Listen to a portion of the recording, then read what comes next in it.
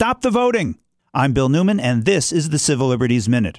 Some states reduce voting by making that first Tuesday in November the only or one of the few days to vote. Because working people get no time off to vote and can't wait online for hours and hours, states effectively disenfranchise would-be voters by reducing early voting.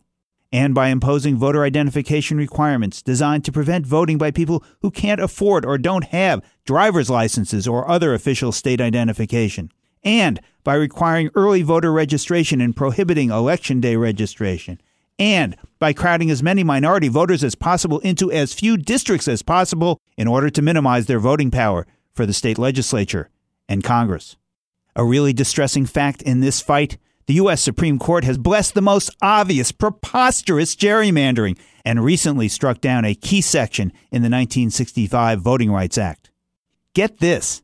In a new Department of Justice lawsuit claiming racial discrimination in drawing district lines, Texas admits that it's discriminating, but says the discrimination is just hunky-dory fine because even though the result is racist, the motivation is not racism, but rather pure partisanship.